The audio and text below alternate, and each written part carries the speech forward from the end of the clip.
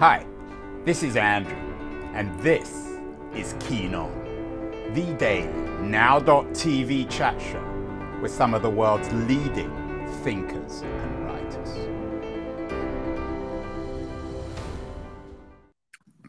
Hello, everybody. It's Tuesday, February the 7th, 2023. 5 days away from Lincoln's birthday, and then a few more days from President's Day. Lots of history this month. And Joe Biden may be making history tonight in his State of the Union address. A lot of excitement about that, some foreboding, both on the left and the right. According to the New York Times, which we tend to rely on, Biden will promote his path for taxing the rich and aiding the needy. I wonder if he'll talk about the American Revolution or continuing in that revolutionary tradition. We're doing a show today about that very revolution, the American Revolution, the rebellion against the British colonialists, and the American Revolutionary War with my guest, Bob Thompson, who works. His day job is for the Washington Post, but he's also a guy who gets on the road and has spent his life thinking about history. He jokes in his bio that he spent about 4 days in grad school doing history, and the rest of his life he's been trying to be a historian. His latest book, it's out today, Revolutionary Road, Searching for the War That Made America Independent and All the Places It Could Have Gone Terribly Wrong. And he's joining us from Washington, D.C., the heart now of the American Revolution. Bob, welcome. Congratulations on the new book. Thank you. So your last book was on Davy Crockett. Why this book? What are you trying to do with Revolutionary Roads? Well, what I wanted to do was classically too much. I wanted to tell the whole story of the Revolutionary War. And because I'm a reporter, although I'm no longer at the Washington Post, I was at the Washington Post for many years, I know how to go out and talk to people and travel and do that kind of thing, and not so much going into archives. So what I wanted to do was tell the story of the Revolutionary War by going to places where important things happened and talking to people who know a lot more about them than I did when I started out. That was the goal. Bob, and maybe it's because I'm English, but when I think of the quote-unquote American Revolution, it doesn't seem very revolutionary to me, certainly when you compare it to the French Revolution or the Chinese Revolution or the Bolshevik Revolution. When you went out on the road looking for this revolution, did it seem to you to be revolutionary? Words are supposed to mean something. Was there really an American Revolution? Well, yes, but you're absolutely right that it was not like those other revolutions. What the rebels were trying to do, that's what the British called them, and so do I a lot of the time, what they were trying to do was to separate from their colonial masters who had irritated them. And so that was what they were trying to do. They were not trying to change their entire social system. In fact, they would have rather gone back to the way they were when the British were leaving them alone. But I should say that it's called the American Revolutionary War here. It's my impression that most people in England, Britain, don't think about it very much because it was a little bit of a blip on the screen considering what else was going on at that time. Yeah, it was an awful blip. It was the worst thing that probably happened in Britain until 1950 when America beat England in the World Cup in Brazil, which was even more of a humiliation. So tell me about the story. What did you do? You went out on the road. You look a bit like a Bob Thompson, or what one would expect of a Bob Thompson. Do you have an old pickup truck, Bob? No. I went out on the road in one of those really awful, in retrospect, VWs with the where they had failed to perform what they said they were doing about the environment. sorry, I'm not coming up with that. But anyway. So it wasn't an EV, it was a gas guzzler. So you polluted America while you were looking for the revolutionary roads. Yes, I did, but not as much as I could have. But I did. I drove around in this little car and started where the war started, just because that was a good place to start. But I drove back and forth all over the place, and I tell the story more or less chronologically, but that's not how I drove it. So, Bob, not everyone will be familiar with this war. American kids don't seem to learn much history, and as you say, certainly in Britain, it's not a war that's particularly popular. Give us some background, give us some dates, some numbers.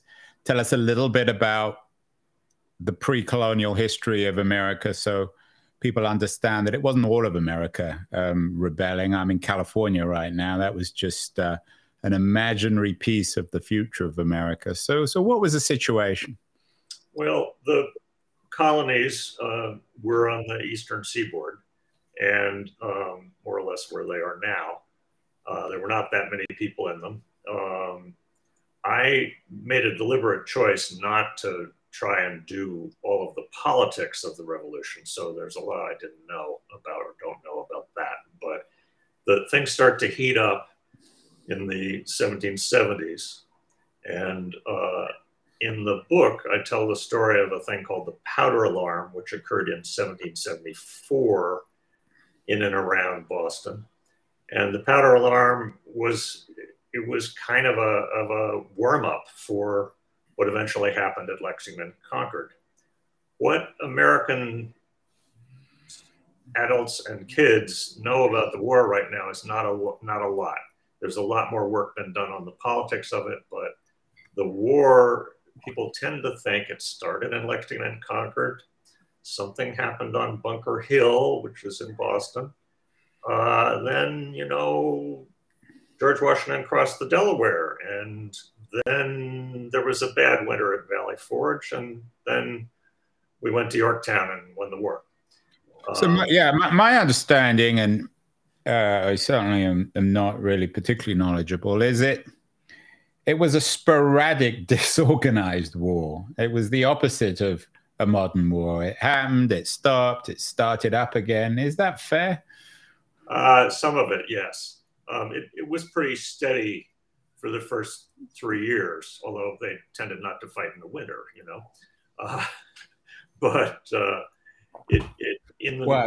given New England winters, I'm not surprised. Yeah, but up until 1778, there was a pretty steady for that time. It was steady warfare. The part where it kind of stalled came in the couple of years after that, where the French came into the war, which was an extremely important date, which I should mention. And they came in, and then it became a world war at that point. And England and France were much more interested in protecting each other's Caribbean holdings, for instance, and other things, than they were about what was happening in the American colonies. So the British sent some troops away, and there was a little, interregnum. And then the British decided, well, we weren't doing so well up in the north, so let's go down to the south where there are theoretically more loyalists. And that's the part of the war that, unless you happen to live in the south, and even if you do, you're not always paying attention. So would it be fair to say, Bob, that Revolutionary Roads reads a lot more like Hunter Thompson than E.P. Thompson? Oh, my goodness. I'm honored to be compared to both of those gentlemen. But in terms of your goals, you weren't doing an E.P. Thompson. You were doing a Hunter Thompson. Yes. I was moving around and trying to tell a story. I was trying very hard to make the story accurate. And I had a lot of help from people doing that. But it's not an academic history. It's a history with color and feeling. I love your description of yourself. I assume you wrote it in your bio and for your other book, your Davy Crockett book, when you said, Bob Thompson dropped out of graduate school in American history after just 3 weeks, and has been trying to make up for it ever since. What is it about American history that inspires you so much? Clearly, this was a passion project. Right. It's partly, it's not just American history, but a lot of it is American history. I'm just really interested in it. I have been since I was 8 years old. I grew up 10 miles away from Lexington and Concord. But it turned out that my metabolism is much better suited to journalism, where you move faster and do things more rapidly. And so that's what I ended up doing. But I did a lot of history related articles at the Post when I was there and edited them. Do you think, Bob, that we contemporize history too much these days? Too many histories associated with discrimination and sexism and many of the things that obsess us these days, and 250 years ago they simply weren't relevant? I would not say that, actually. I mean, maybe there's a change in the balance, but I think those things are worth doing. What I think this is a change from what you asked, but what I think we do way too much of is from one side or the other, we say, well, the founding fathers would have thought this, or the founding fathers would have done that.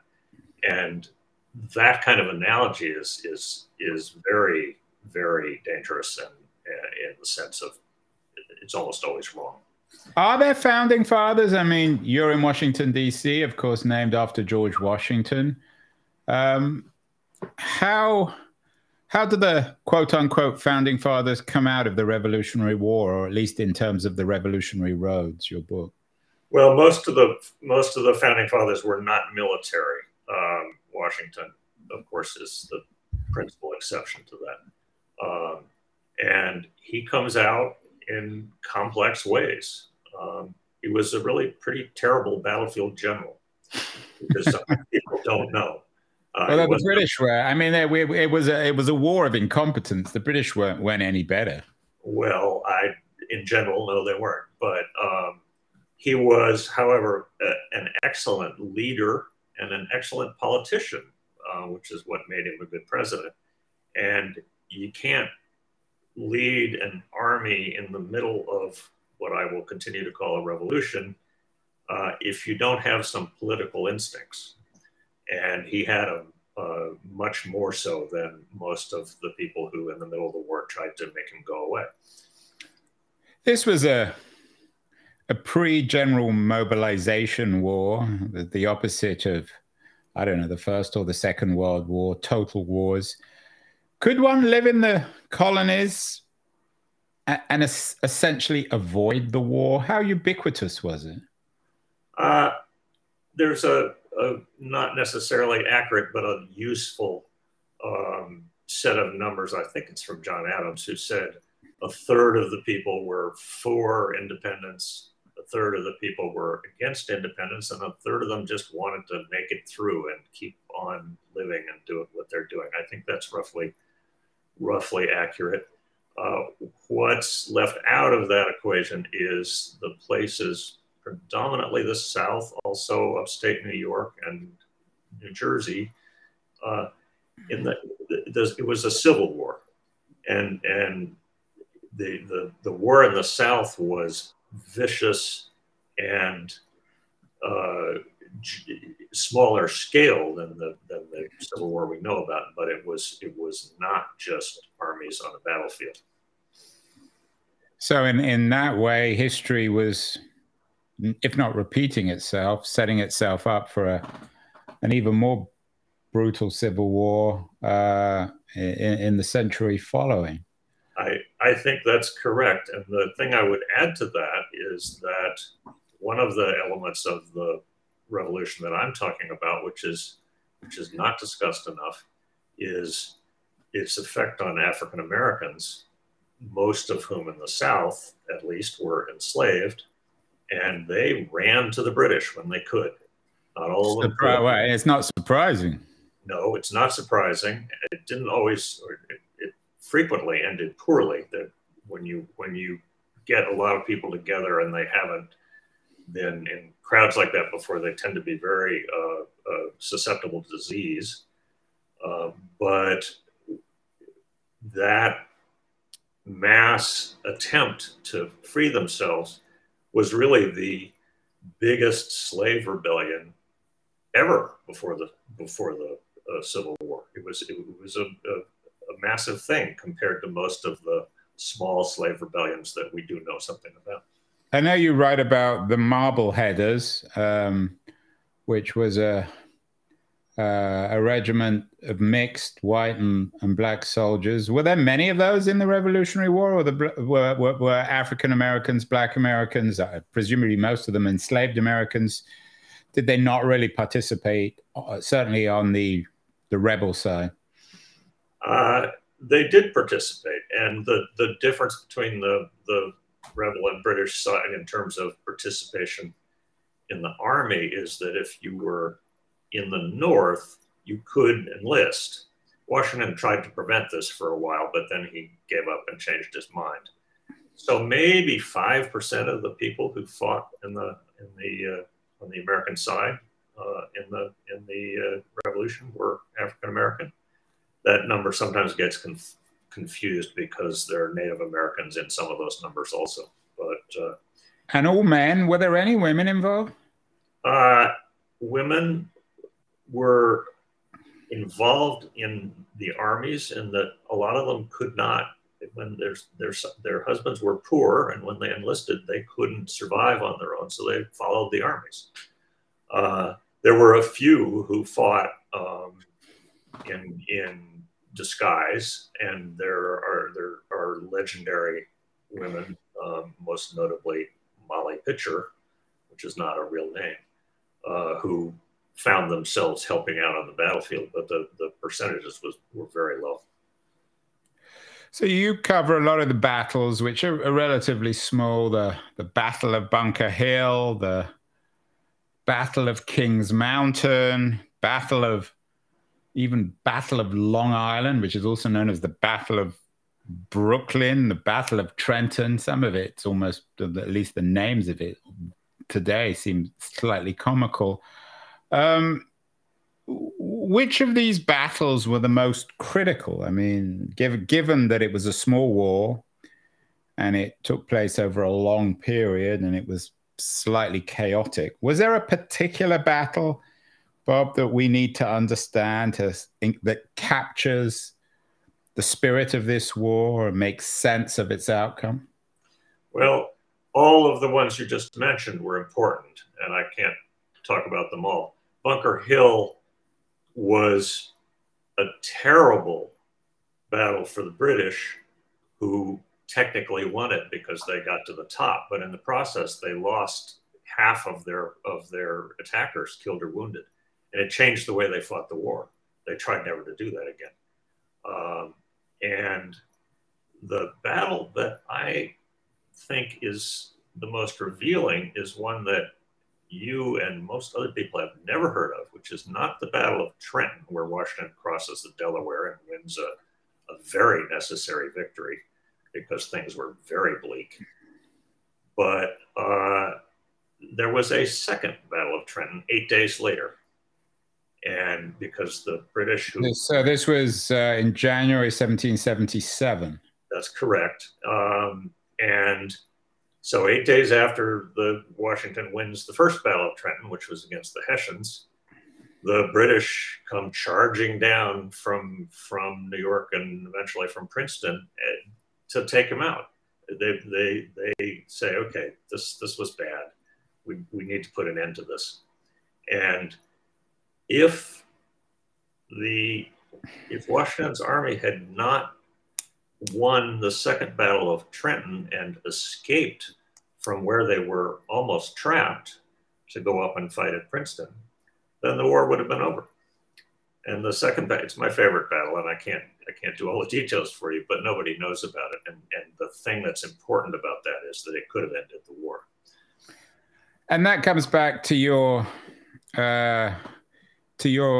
idea in the book about all the places it could have gone terribly wrong. Terribly wrong, of course, from the rebels' point of view. When you look back at it, how lucky were the rebels And how many places could it have gone terribly wrong? And how close did it go to going terribly wrong? I lost count, but one of the things that nobody thinks about in terms of how the war could have ended is that it did not have to end with one side or another fully winning.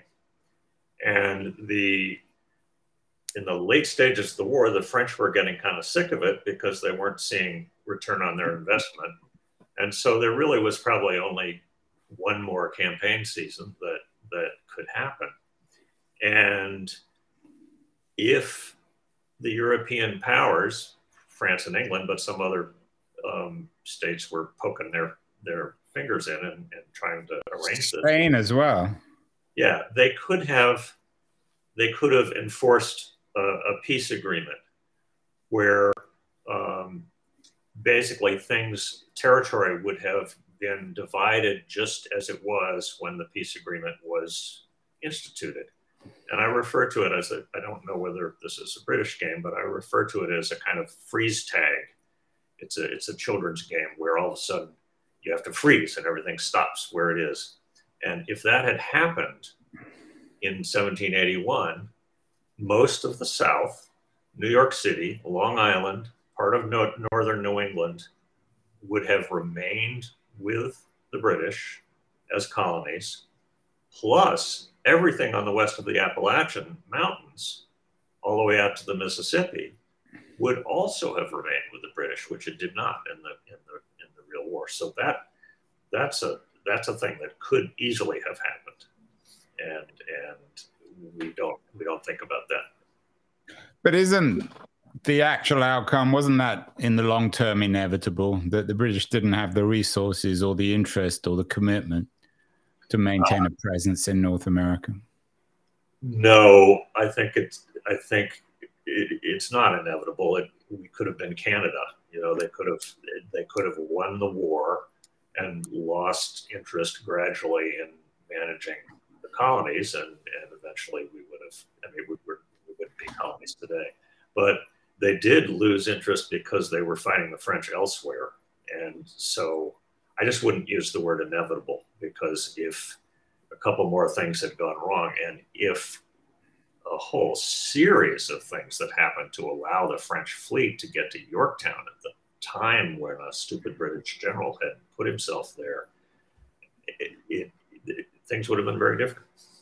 Speaking of stupid British generals, I know you covered General John Burgoyne. How stupid were?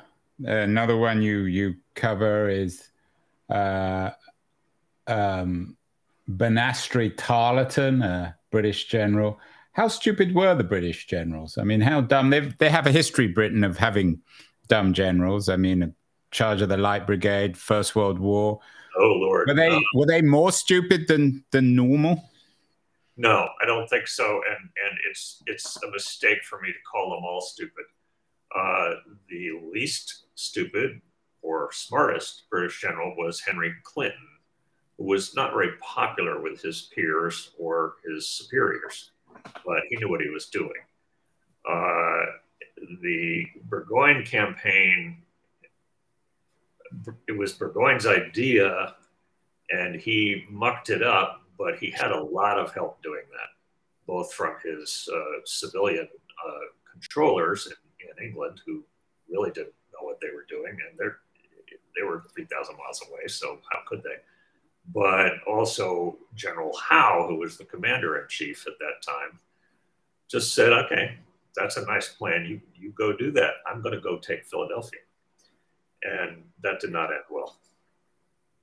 And what about Tarleton? Tarleton's a much better, he didn't make general until after the war, but he's a much better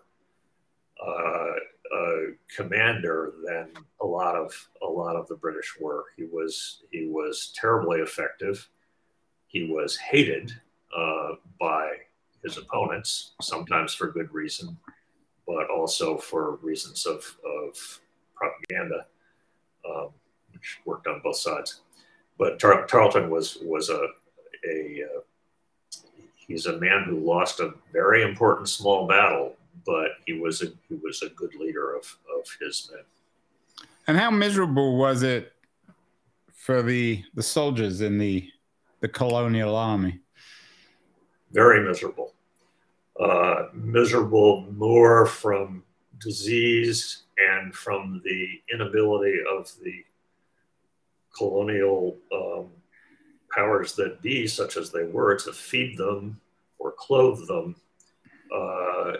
It was a very tough war, and the things they went through and came out of and continued to fight, they deserve an enormous amount of credit. Credit for what? Credit for sticking in, for hanging in. They didn't have much choice. I mean, they would have been presumably executed had they chosen. No, they could have. I mean, lots of them did desert, and you can't chase everybody down and execute them. The enlistment system changed in the partway through the war, where they were relying a lot more on volunteers short term, and they ended up people enlisted for a year or two. Well, finally, Bob, how would you like this war to be remembered and taught in American schools? Presumably not too heroically, but I'm also guessing that you would like people to be reminded of their origins in political and military and cultural terms. So how should the Revolutionary War be taught and treated, especially for kids who don't know much history? First of all, I think they should be taught a little bit about what actually happened, which doesn't happen. That should go without saying, shouldn't it? It should, but it can't. But I would also strongly like them to understand that it was not something inevitable that history proceeded as the way it did. It absolutely was not, and that's something that's as true today as it was then. Things don't happen because they had to happen, but that's what we think in hindsight. And the war could have left us in a very different position.